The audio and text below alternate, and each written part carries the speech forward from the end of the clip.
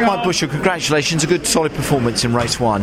Yeah, I'm not overly happy with it because 4 cars ahead of me come into the pits anyway, so I've made up those. Yeah.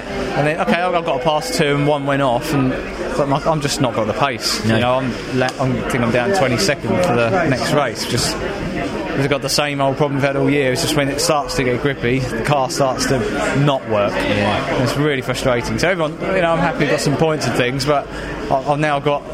You've still got so much work for the to next do in race, race 2. Yeah.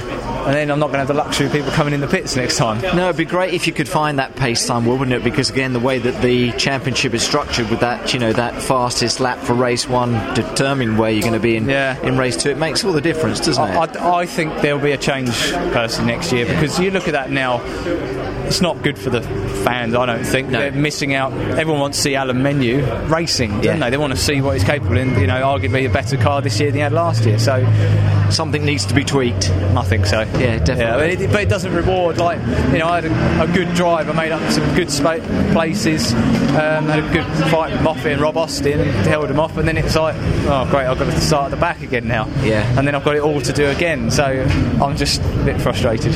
For your home fans as well, and again, I'm sure you've got a lot of friends and family here today. It's nice, though, again, like I say, to pick up some points on your home circuit. Good for them for that first race, so they're happy.